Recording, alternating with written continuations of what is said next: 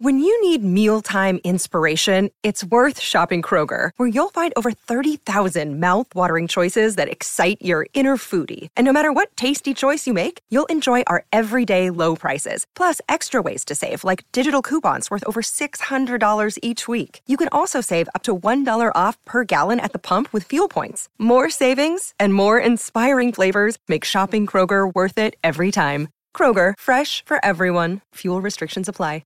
Hey, one of the other big lead-ups is to a major race this spring is race 9, the Bill Ritchie Handicap. It's often seen as a bit of a spring launching pad, if you like, towards bigger races, and one of them could be the Epsom Handicap. Alencia, she went down last time out but had excuses. She's your $2.90 favourite.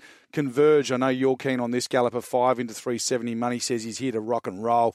Tamerlane was scratched from last Saturday. He'll resume today as an $8.50 chance. Barbie's Fox up from Melbourne, a $10 pop. Redina, I should say, an $11 pop. Political debates, $17. The Fortune Teller resumes as a gelding.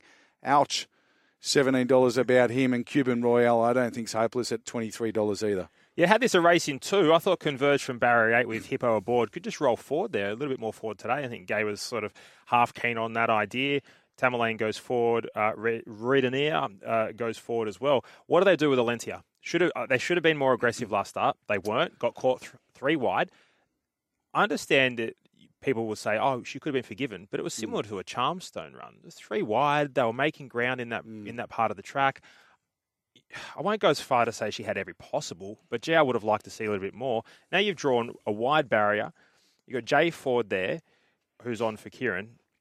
What do you think they're going to do with Alencia, Nick? Well, I think, the way the track's going to play, they've probably got to go forward. Here's the thing, the 1,400-metre start point at Randwick's probably the trickiest out there because they go straight into a little bend, then they go down the side for about 250 metres, and then they go in the bend into the home straight. So she got caught wide no cover last time out over the 1,400 at Randwick. She could have the same issue again, but if you go back, it's probably just as low a percentage play. 100%. Yep, spot on.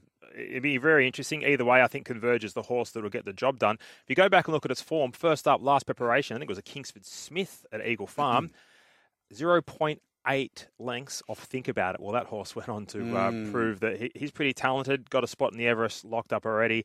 If Converge runs anywhere near to that first up Brisbane form, he'll be getting the job done today. Yeah, my roughie for the race, Mick, number 14, Cuban Royale.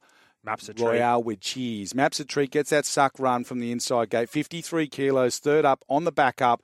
Has got form in some pretty handy races last preparation. He's a good each way play this afternoon.